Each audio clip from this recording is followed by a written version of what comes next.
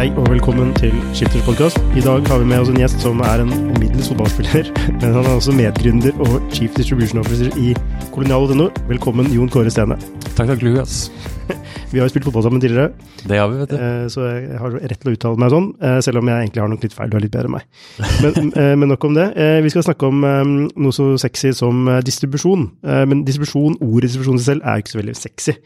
Men hvorfor distribusjon så viktig? Men før vi snakker om det, så vil jeg gjerne høre litt om hvem du Jon Kåre. Jeg vet hvem du men det ikke alle våre lyttere som vet det. Du litt sånn unsung hero I kolonialsystemet. Men du har jo en spennende bakgrunn. Kan du bare kort fortelle hvem du og hva du gjør I dag? Ja, der jeg kjenner deg fra først og fremst, jeg vel fra Schibsted. Jeg var I 8 år og jobbet mye med digitalisering og lean og prosessforbedring.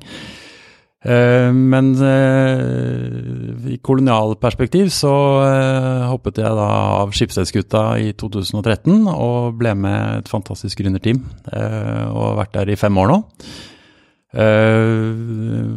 Startet som COO og Chief of Operations og ansvar for at varene kom seg til kundene våre etter at de hadde kjøpt. Og I etterkant så jeg nå tatt over en mer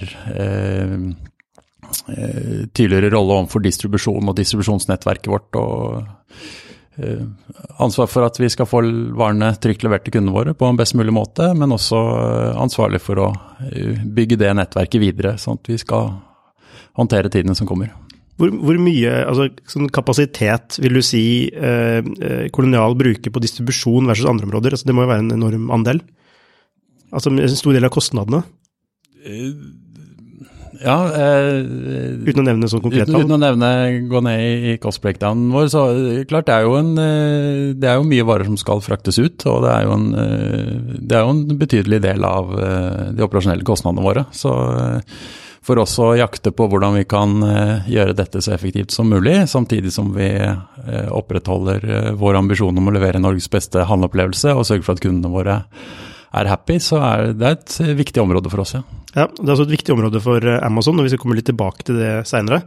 Jeg var nylig I USA, og da satt jeg på stranda, og så jeg opp I himmelen, og så jeg et Amazon-fly over meg, så de har jo egne fly, det visste jeg ikke. Men vi skal komme litt tilbake til Amazon, fordi distribusjon jo kjernen I det å få et produkt til en kunde. Og ofte så jo det også kanskje distribusjon det leddet som bestemmer, den som distribusjonen bestemmer hvilket produkt som skal til hvilken kunde, spesielt når man da, som dere da, har en vertikal integrasjon, hvor dere både selger produktet, og dere også gjør distribusjon av produktet da. Men dette med distribusjon, hvordan vil du si at distribusjonsnettverkene har sett ut frem til nå, og hvordan ser du for deg at det vil se ut fremover?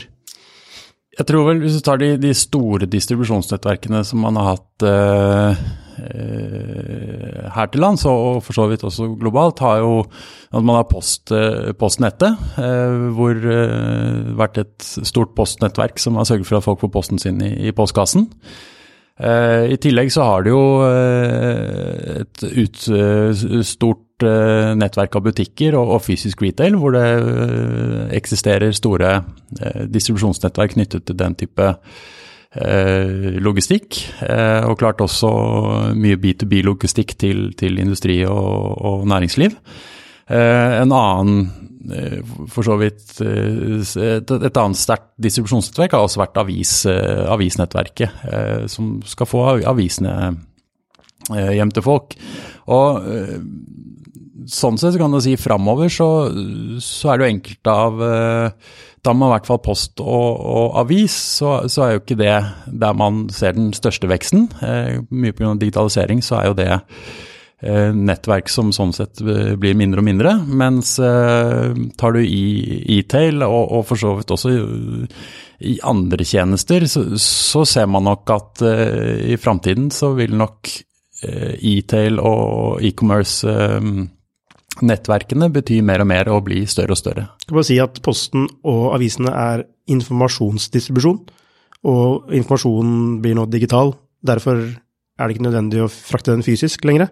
Nei, og samtidig så gjør også den digitale informasjonen det mulig for folk å få varer hjem til husholdningene og til bedriftene uten et mellomledd og uten å måtte selv dra i butikk. Og klart vi ser jo trender både her til lands, men spesielt kanskje i USA og mye av det Amazon som du nevnte står for, at den veksten ganske formidabel. Ja, og skjer denne veksten primært hos de etablerte aktørene, eller skjer den primært hos nye aktører som kommer inn? Vi har begge jobbet i etablerte medieaktører, og jeg tror det vi så der var jo at det var jo ikke de store etablerte aktørene som var de største konkurrentene, det var nye aktører som plutselig fikk andre flater å spille på, og flere av de tidligere barrierene var borte, slik at det var nye spillere som kom til. Og opplevde vel at den største utfordringen der var for de etablerte aktørene å omstille seg. Jeg tror vi ser jo mye av det også innenfor e-commerce. Det bare å ta Amazon som et eksempel, som startet å selge bøker, og vet det var ikke alle som hadde stor tro på at de skulle lykkes, så jeg tror jo det av mange av de som nå virker som de spillerne som kommer til å dominere fremover, så det mange nye aktører, og jeg tror et aspekt som viktig her jo det som går på legacy og hvilken infrastruktur du har med deg. Det klart, ser du på en del av de store nettverkene som finnes, så ble jo disse etablert i en tid hvor teknologi og digitalisering, eller teknologi var mindre tilgjengelig og mindre avansert, mens det mange muligheter som åpner seg nå i samspillet mellom det fysiske og det digitale, som jeg tror en del av de etablerte aktørene, spesielt innenfor distribusjon, vil føle utfordrende fordi man har investert i infrastruktur som tilpasset en annen hverdag enn det jeg tror man kommer til å møte.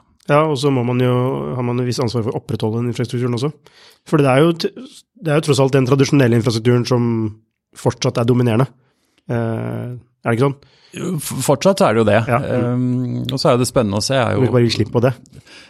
Ja, men klart det en balanse. Yes, det den balansegangen der i forhold til hvor stor risiko tør du å ta på det nye, og hvordan klarer du å balansere det og ivareta det som i dag skaper cashflow kontra å være godt rigget for fremtiden. Hvordan rigger man seg for fremtiden da, som en etablert distribusjonsaktør? Tar man den sjansen, eller skal man ri ut eksisterende? Hva vil du gjort? Utfordringen at det vanskelig å spå hvordan fremtiden blir, og du beveger deg på, eller du skyter på bevegelige mål. Jeg tror noe som i hvert fall jeg opplevde som viktig i mediebransjen når jeg var der, og som vi opplever som like viktig det vi jobber med nå, handler jo om agiliteten og fleksibiliteten til å endre seg. Unngå å ta et kjempebett på noe som veldig usikkert, men sørge for at du i en posisjon hvor du klarer i større grad å tilpasse deg.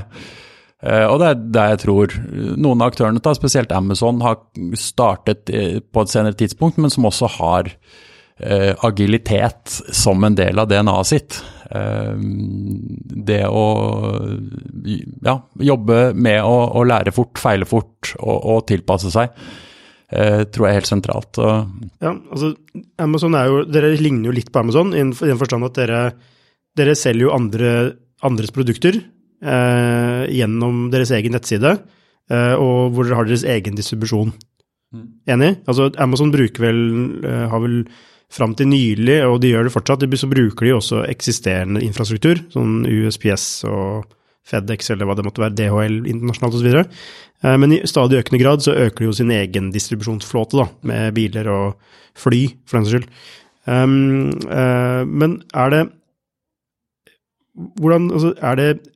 vil du se disse vertikal integrerte, altså distribusjon og altså e-commerce pluss distribusjon, eller vil du se, tror du at man vil ha mer sånn distribusjonsaktører som spesialiserte på det, som man har tidligere, bare som enda mer agile?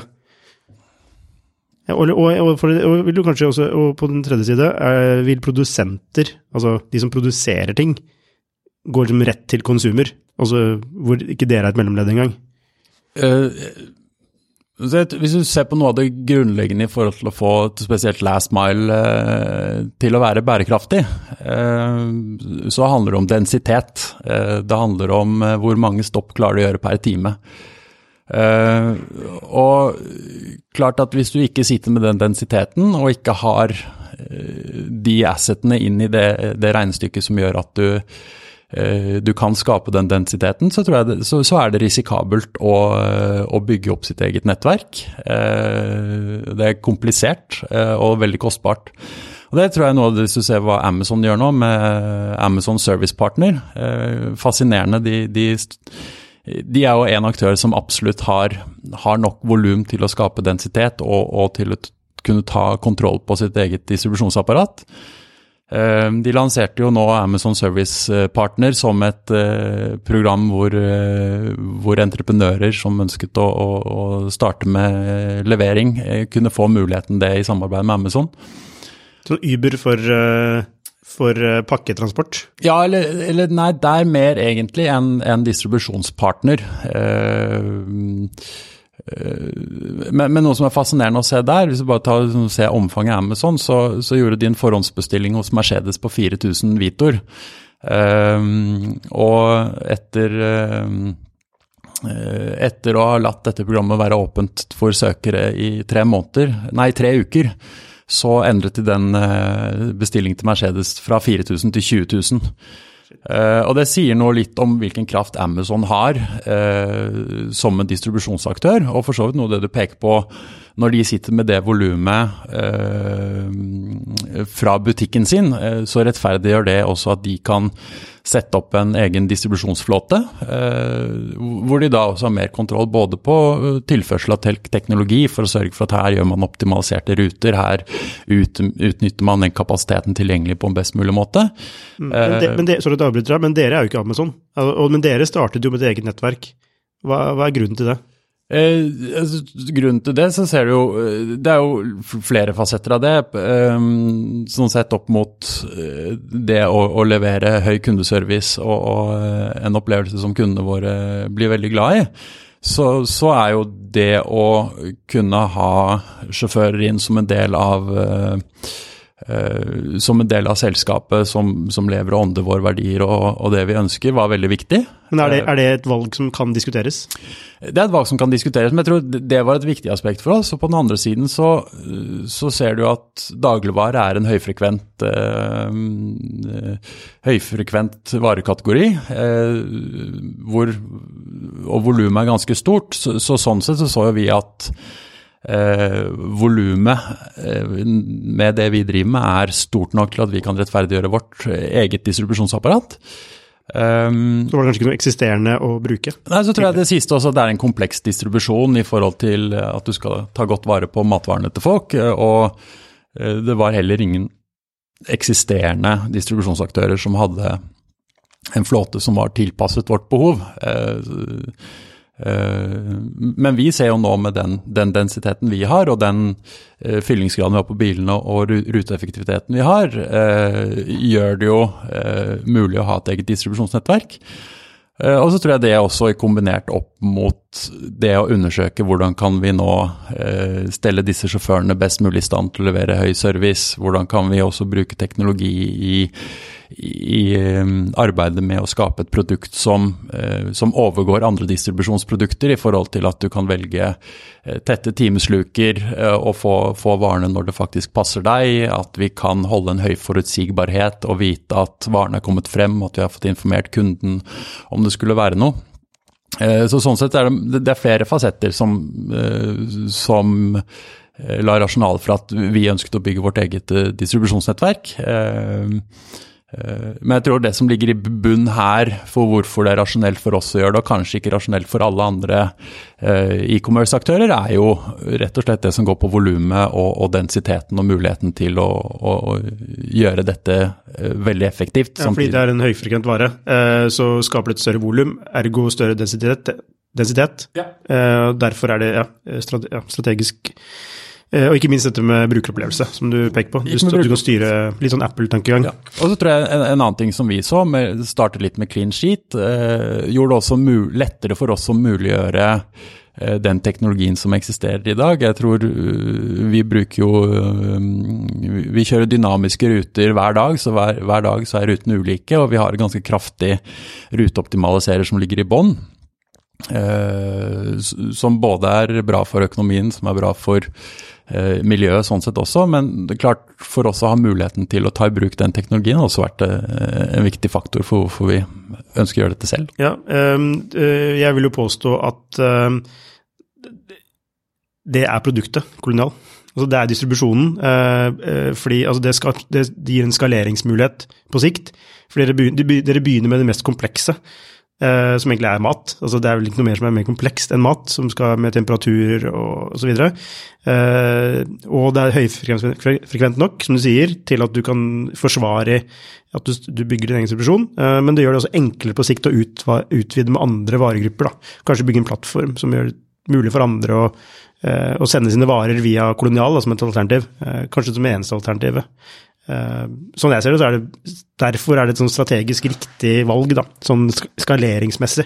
Ja, klart den posisjonen den åpner mange spennende muligheter, selv om jeg tror du var inne på at det en kompleks verdikjede vi har bitt oss ut på. Jeg tror det som viktig for oss nå å sørge for at vi blir top notch og blir best på å levere det vi i dag leverer til kundene våre på en måte som gjør at dette bærekraftig og at kundene fortsetter å være glad i oss. Kan dere begynne å levere til Volden på søndager? Så har jeg det her. Det skal vi skal ta en runde på det. Så. Men du, altså tilbake til spørsmålet mitt i sted om dette med altså, vertikalt integrerte aktører versus måte, aktører som har fokus på distribusjon alene. Så de to hovedgruppene da, som altså hvor dere og Amazon en kategori, mens altså PostNord da, for eksempel, en annen kategori. Altså det en kamp mellom de to, eller vil de i fremtiden leve en slags symbiose, og vil det da være nok volum og densitet for de andre aktørene?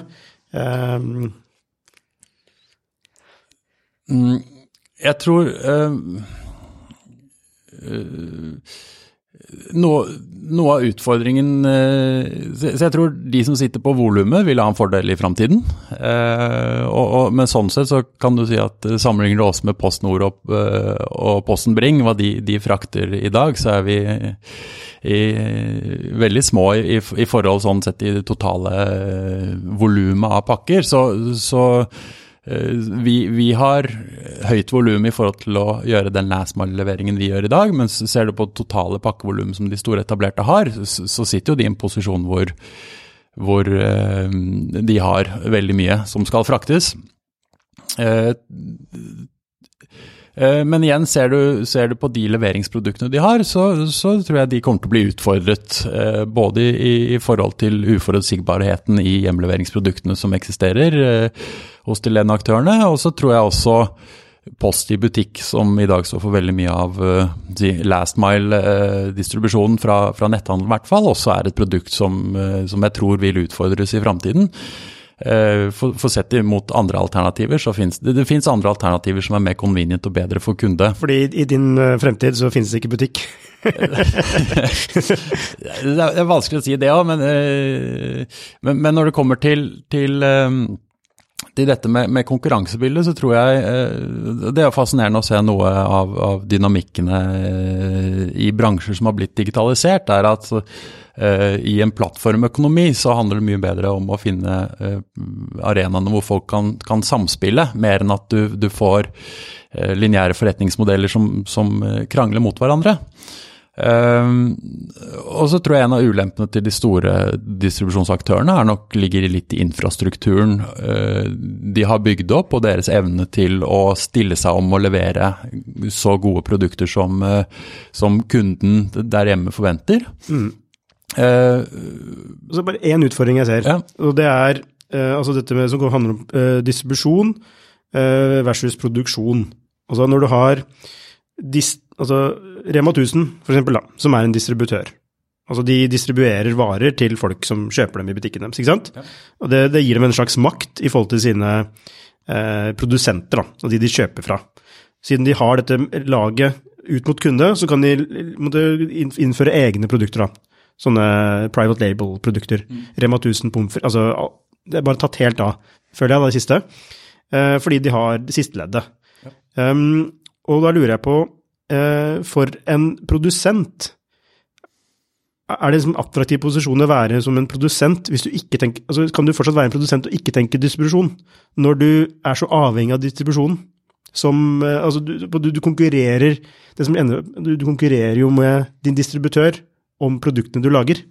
Ja, der tror jeg der ser man jo spor av det hos produsenter, hvor man også utfordrer de verdikjedene som i dag, og ser på andre muligheter for å få produktene hjem. Men jeg tror distribusjon en helt vesentlig del av den verdikjeden for å få varene til sluttbruker. Ja, poenget ikke et argument for at det vil være nøytrale distributører, som ikke knyttet opp til en verdikjede som deres da, med et salg på toppen, nettopp fordi man da kan få sikret distribuert sitt produkt da. Jo, så rommet for nøytrale aktører der, og så tror jeg for å lykkes med å ta det rommet, så må du ha en annen infrastruktur og en større og bedre utnyttelse av den teknologien som finnes i dag enn det jeg opplever at de etablerte bruker. Så det vil jo kreve en omstilling fra de store om jeg tror de skal være med og fortsatt ta en ledende posisjon inn i et sånt type bilde. Også på den andre siden så har du en del startups som snuser på dette her nå. Det har vært flere som har kommet og gått, men det de opplever igjen som den store utfordringen jo volumet på den ene siden som de ikke har, som veldig krevende å bygge opp. Og på den andre siden, når du da begynner å få volum, så skal du også håndtere dette infrastrukturmessig med biler, med samlastingsterminaler, med line-hold-logistikk. Og sånn sett for å ta et annet aspekt, ideen handler jo om hva slags trafikktrykk får du plutselig fra lastebiler, fra varebiler inn i steder der mennesker bor. Et godt eksempel på det jo flere byer i Tyskland nå, så har myndighetene gått inn og sagt at tungtransport får ikke lov til å kjøre i bysentra hvis det ikke samlastet. Så stiller krav til tungtransporten om å samlaste godset for å minimere trafikkavtrykket fra tungtransport. I tungtransport i Norge så det vel snakk om en 30% tomkjøring, hvor man kjører da med overkapasitet. Uten at jeg har noe tall på det, så vil jeg tro at på varebiler det kanskje enda større. For en av de store utfordringene der, gitt den infrastrukturen som ligger nå, at man har dårlig oversikt på hvor mye som faktisk på bilen, hvor mye kapasitet har man faktisk, og hvordan sørger man for at de bilene som ute og kjører, faktisk kjører de mest optimale rutene. Så man skal ikke starte en distribusjonsstartup, det ikke det første man gjør? Jeg tror skal man starte en distribusjonsstartup, så må man være bevisst på at det noe veldig mye mer enn bare frontend og teknologi. Veldig viktige aspekter handler om å ha tilstrekkelig volum som gjør at du kan få en bærekraftig økonomi. Hvordan får man det? Altså, hvordan går man frem? Altså, hvis du skulle gjort det i dag, på hvilken måte ville du gjort det da? Jeg tror dette handler jo om å finne gode partnerskap, tror jeg. Og det kanskje litt, hvis du ser på det startup-spacet nå, så det en del spennende aktører, og det andre større aktører som også gjør spennende ting, men sett sammen så man komplementære, men jeg tror... Så fokuser på en liten del, som gjør det interessant for andre partnere. Jeg tror det handler om å fokusere på en liten del som gjør at du klarer å gjøre noe vesentlig bedre enn andre, og så tror jeg det helt essensielt å finne samarbeidspartnere som gjør at man blir komplementære. Tenker dere samarbeidspartnere? Har dere samarbeidspartnere? Dere har vel det på rute... Sånn AI for ruteoptimalisering og sånn, har det ikke? Vi, i forhold til ruteoptimeringen vår i dag, så samarbeider vi veldig tett med et selskap som heter EOE, som har spesialisert seg på ruteoptimalisering, og har laget en ruteoptimaliserer som når world class på en del benchmarks. Og det har vært viktig for oss i forhold til å klare å håndtere de volumene vi har på en optimal måte. Ser man på sjåførflåten vår, så jo den i dag kombinert av et eget distribusjonsselskap som vi eier, og hvor vi har våre sjåfører, og så samarbeider vi også med flere underleverandører og tredjepartsselskaper som kjører sammen med oss. Da. Så dette med partnerskap essensielt for at dere skal gå rundt? For vår del så har det vært viktig for å klare å håndtere de volumene og svingninger i volumer, og både når det kommer til vekst og det klarer å skalere, men også det å håndtere volum og de variasjonene som i det. Du, Amazon, alle snakker om Amazon, at det ikke spørsmål om hvorvidt de kommer, men det mer når de kommer. Tror du Amazon kommer til Norge? Dumt spørsmål. De kommer til Norge. Hvordan vil det se ut når de kommer til Norge? Hva vil, hvordan vil det påvirke? Altså, på hvilken måte vil Amazon påvirke ting i Norge? Jeg tror det vil påvirke Norge på den måten at, eller hvis du tar, i dag så tror jeg det mange fysiske retailere som driver business i Norge i dag, og som tydelig merker effekten av netthandel. Og så tror jeg de også opplever at det å drive med netthandel et annet spill, eller en annen type virksomhet enn det de vant med og det de gode på. Og det ser man Amazon i Tyskland, så har de 300 000 eksterne selskaper som bruker Amazon-plattformen, og det tror jeg nok den retningen man vil se i Norge også hvis Amazon kommer. Eller når de kommer, jo at andre selskaper som gjerne i dag har en fysisk virksomhet, vil se på det som et godt hjelpemiddel til å komme online. Ja, så du tror det sånn totalt sett positivt for norsk handel og norske brukere? Det kanskje to forskjellige ting. Jeg tror i hvert fall det vil muliggjøre det for flere av dagens tradisjonelle og fysiske retail-aktører og få et bedre nettprodukt og tilgjengeliggjøre seg bedre på nett enn det de kanskje har mulighet til å gjøre alene. Og sånn sett for kundeaspekt så vil jo tilgjengeliggjøringen av varer bli bedre enn det de kanskje i dag. Hvorfor det så mange som frykter Amazon da?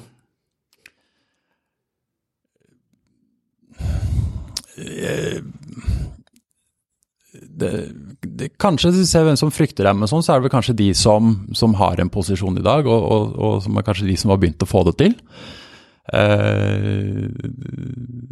For de ser jo sin posisjon sånn sett vil trues veldig, og så det klart så nettbutikker og litt større aktører som har begynt å få etablert en posisjon i dag, vil jeg tro frykter Amazon. Ok, så du tror ikke at Amazon kan gå inn og utfordre dere for eksempel på distribusjon da?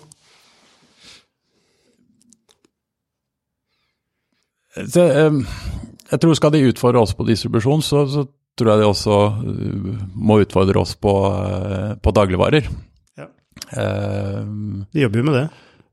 Det gjør de. Og du skal ikke se bort fra at det verdiforslag de kommer til å komme med om de kommer til Norge. Så det får vi vel holde oss på tå i forhold til å fortsette å sørge for at vi de beste på akkurat det med dagligvarer og få det hjem til kunden og sørge for at vi har den beste handleopplevelsen. Men dere frykter ikke Amazon?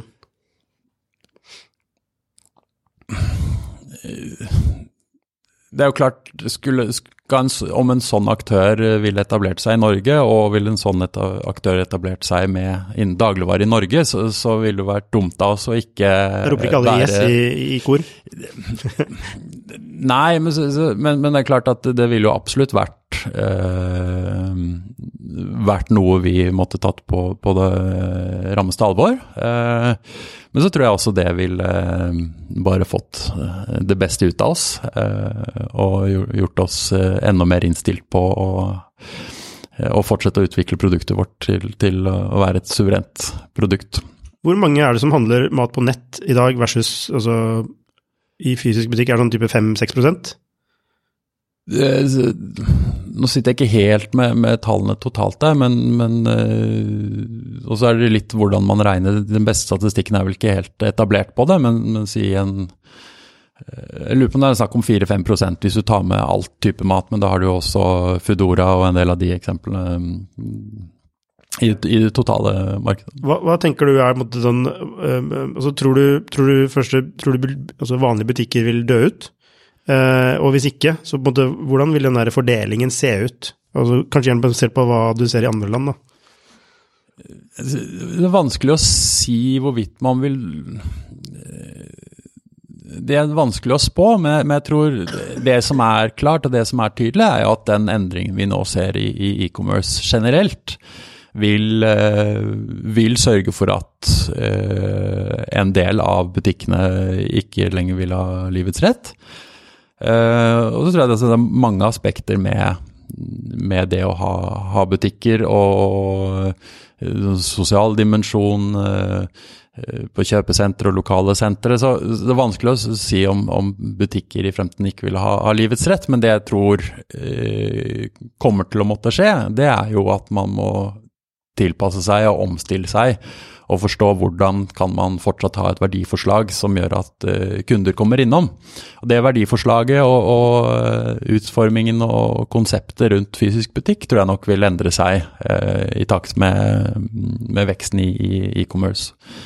Jeg har et forslag til verdiforslag til butikker. Det enten være veldig god på opplevelse, altså du må utnytte fysiske rom til at det faktisk en grunn til at man kommer dit.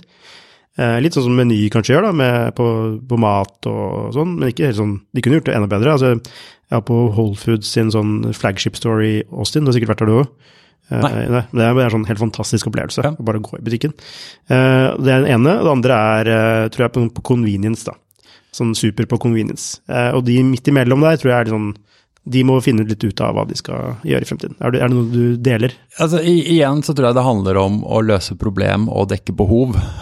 Og det tror jeg var mye av rasjonalet for hvorfor vi startet Kolonial. Fordi vi mente at det var mulig å løse den hverdagsfloka på å få mat og få dagligvarer hjem på bordet på en bedre måte. Og da handler det om å forstå hva det som skaper friksjon i hverdagen til kunden, og det jo det vi lidenskapelig opptatt av, liksom forstå den friksjonen og hele tiden fjerne den for å kontinuerlig bygge en bedre og bedre handleopplevelse. Og det tror jeg men klart det jo litt sånn paradigmeskifte fra en tid hvor, sånn som du sa, hvor man har lineære forretningsmodeller, hvor maktspillet handler veldig mye om å holde folk utenfor, og skape barrierer for entry, mens i dag hvor veldig mange av disse barrierene borte, spesielt på grunn av internett og på grunn av teknologi og i enkelte bransjer også globalisering, så ser man at de som vinner frem jo de som klarer å løse kundens behov og kundens problemer på en best mulig måte, og det tror jeg nok et nøkkelord for de fremtidige fysiske butikklokalene vi har, at du må virkelig forstå hvilke behov og problemer det kunden har, og hvordan klarer du å lage et verdiforslag som løser det. Altså det jo det skoleflinke svaret, Jon Kåre, selvfølgelig. Altså alt utgangspunkt i behov. Poenget mitt var jo at altså i forhold til for eksempel mat da, så det et behov for inspirasjon. Jeg vet ikke om du sikkert enig i det. Og det liksom, dere kan gjøre mye, men dere sliter med å ha noen man kan snakke med fysisk som kan gi deg en smaksprøve på en kul ting, eller altså skape det som sterkt ved den fysiske opplevelsen, vil jo Kolonial aldri kunne gjenskape på nett. Så kan man si jo, og så videre. Man kan ha oppskrifter og sånn, men du skjønner jeg tror du skjønner hva jeg mener. Ja, ser man i dag, så det nok behov som enkelte har, som vi ikke løser like godt som andre, men jeg tror bare litt sånn, et viktig perspektiv her handler jo om dette som går på kontinuerlig forbedring, det som går på kontinuerlig utvikling, og jeg tror vi var begge i media når de første nettavisene kom, og når de første mobilavisene kom, og se hvilken utvikling de produktene har hatt, og det synes jeg spennende nå, for å se på retail, ta inn for mote hvor du har returproblematikken da. Og så kan man enten si at men nå har man anerkjent at det en veldig høy returrate på varene sine, eller man kan begynne å bli kreativ og jobbe videre med det, og ser man på en del av de løsningene der som kommer nå for å sørge for at at kunden tar et riktig valg, kunden kommer til å bli fornøyd med det produktet man får uten å prøve det, så det bare et eksempel på hvordan disse tjenestene hele tiden utvikler seg. Det du vil se selvfølgelig en utvikling, og man vil touche, men det vanskelig uansett å hoppe over den grensen fra digitalt til fysisk, at det blir like bra som fysisk på noen områder, og så vil det være mye bedre digitalt, enn det som fysisk. Da. Det dritt å gå rundt i butikken og handle, ikke sant? Spesielt hvis du kan ha handlelister eller noe som helst. Og så dette med convenience, så tenker jeg, ikke sant? Dere slår ikke det tar meg 8 minutter å komme meg til butikken og kjøpe meg en vare, som jeg trenger nå. Dere slår ikke det med det første. Ikke sant? Så det er en annen, det er en annen del av skalaen da. Og så de behovene vil alltid være der, ikke sant? Men så i rommet der, som kanskje 80% da, eller hva det eller ikke, 70-60-70%, så det jo egentlig litt up for grabs i forhold til å lage en mer friksjonsfri opplevelse, eller friksjon, bare det at det ultimate kanskje at du ikke tenker på at maten bare i kjøleskapet. Ja, og du jo inne på liksom, ulike behov her. Det ene behovet jo den store planlagte handelen som gjør at du slipper å ha 100 kilos handlekurv i butikken og stå i lang kø.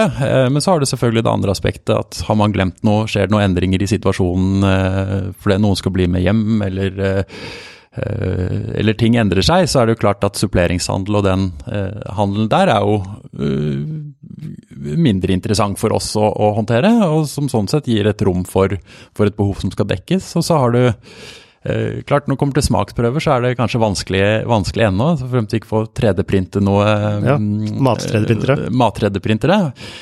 Men du litt inne på det der i forhold til hvilke behov det kundene har, og igjen, det handler om liksom, vår eksistens i fremtiden, men også alle andre som driver business. Det jo igjen, hvor godt forstår du det behovet du skal dekke for kunden, og hvor godt evner du å gjøre det? Ja. Og det mange som snakker om det, få som gjør det. For å være helt ærlig, så kunne flere sikkert vært flinke på det. Men du, helt til slutt, hva det du ser innenfor din bransje, som du synes sånn, wow, dette var kult? Det noen konkrete eksempler på noen selskaper, eller noen som løser noen problemer, som du bare tenker, faen, dette her spennende, altså? Det som du var litt inne på det å sette seg i en kompleks situasjon og løse et vanskelig problem, og jeg synes jo mye av det som har kommet gjennom Uber og Lyft og de tjenestene der hvor man virkelig har tilgjengeliggjort tjenesten mye bedre gjennom bruk av teknologi og vite alt det avanserte som ligger under der for å lage en god opplevelse har vært inspirerende å se, og det flere som også drar dette nå over i logistikken og varetransporten, og man hører jo om Uber for last mile og Uber for varedistribusjon, så jeg tror det Uber og sånn sett også Lyft har gjort innenfor transport av mennesker har nok inspirert mange for å se hvilke paralleller kan man dra fra det over i logistikkverden. Andre fascinerende eksempler jeg har sett jo fra Foodora-lignende case, hvor du har veldig tidskritiske varer som skal fram for å ikke bli dårlige, for å ikke bli kalde. Du har et sammensurium av syklister og bilister som skal levere dette her i hektiske miljøer hvor ting kan gå gærent, og hvor du egentlig ikke har rom for å mislykkes. Så jeg tror det å sette av teknologi fra sånne selskaper har vært veldig fascinerende og inspirerende. Fordi du tvinger deg, hvordan kan du bygge opp et distribusjonsnettverk med sykkelbud hvor en henter varer til 3 kunder, men kjører innom 2 depoter på veien til første kunden, og så kommer det en annen og plukker opp og kjørt et annet depot, så du har 3-4 mellomdropp. Men kan Foodora på sikt egentlig utfordre dere? Så det tror jeg igjen... På matvarer, faktisk. De har distribusjonen. Ja, men der tror jeg den distribusjonen de driver med igjen, ikke sant?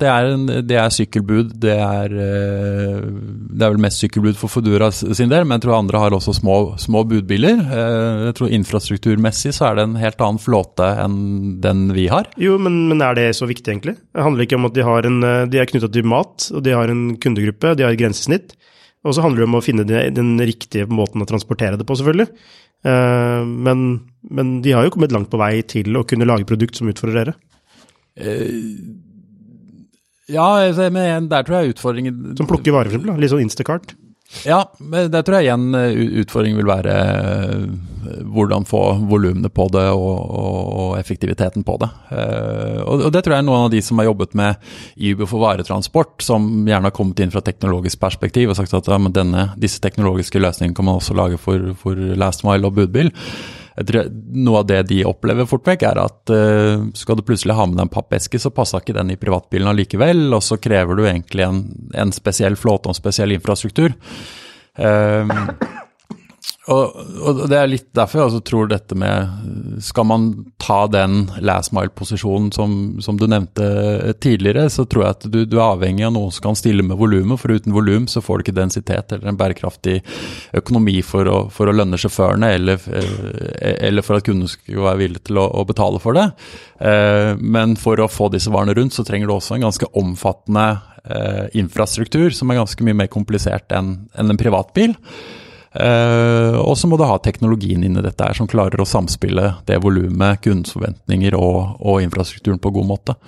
Du, helt på tampen, jeg fikk en idé her om dagen. Jeg måtte våkne på natta og måtte skrive den ned. Og det kan man løse det the last 20 miles before the last mile? Altså, det jeg tenkte på var jo kollektivtrafikk. Altså, det er jo transport som går til nesten der du bor, som går hele tiden, hver time. Altså man må jo kunne frakte noe ekstra pakker på det i en eller annen form, og så må det liksom, det kritiske blir jo altså levering og drop-offen av disse pakkene, eller på veien, men det er jo etablerte ruter, som i dag egentlig ikke blir brukt til det, men hvor det går trafikk. Ja. Så tenkte jeg, hvis noen skal starte der, så er jeg gjerne første investor. Er du like tent med det? Jeg vet Ruter har diskutert dette her og har hørt det fra flere aktører på hvordan man ønsker å ta i bruk kollektivapparatet, enten om det det å ha bud som også bruker det, i hvert fall tar du ned i sentrum hvor det begynner å bli vanskelig å kjøre bil nå og vesentlig lettere å komme seg frem med kollektivtrafikk.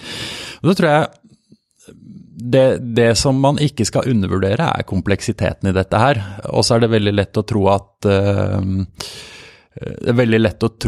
all last mile er lik, men sånn at du skal ha dagligvare på den ene siden med temperaturkompleksitet og voluminøse ordre, på den andre siden så har du vaskemaskiner og kjøkken, og så har du apotekvarer, og du har fjonge hatter som ikke må ødelegges, jeg tror. Det er ikke noe one size fits all. Så du ser for deg et fragmentert distribusjonsnettverk, altså mer enn det har vært frem til nå, faktisk, altså i fremtiden, hvor du har ulike løsninger for ulike produkter, men for kunden så opplever han ikke noe forskjell. La oss si for deres del, så bruker dere et annet distribusjonsnettverk fordi det er best for kunden enn deres egen flåte, i noen tilfeller. Ja, så jeg tror det er jo vissheten med at det viktige er at kunden blir møtt med de forventningene de har, og at man klarer å holde de happy. Og så tror jeg det handler om å forstå kompleksiteten og variasjonen i alt som fraktes rundt omkring der ute. Men igjen, der handler det om hvordan klarer du å koordinere en flåte som utnyttes optimalt. Vel vitende om all den kompleksiteten som ligger.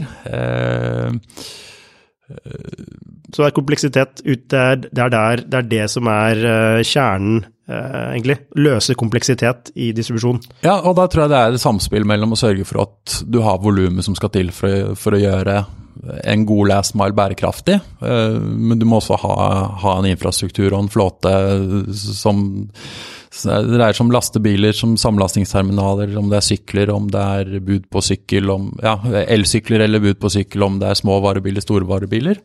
Så det enkleste er egentlig å starte en nettbutikk og bli like stor som Amazon først, og så kan du bygge til, for da har du volum. Gjør det i hvert fall enklere. Det er enklere å bygge Amazon. Om det er sikkert å komme dit. Du, det er bra siste ord. Tusen takk for at du kunne komme, Jon Kåre. Bare hyggelig. Og lykke til videre med Kolonial, og du er også investor i Skyfall Ventures. Ja. Dere har gjort noen spennende investeringer. Lykke til med det også, og jeg håper at du kommer tilbake en gang.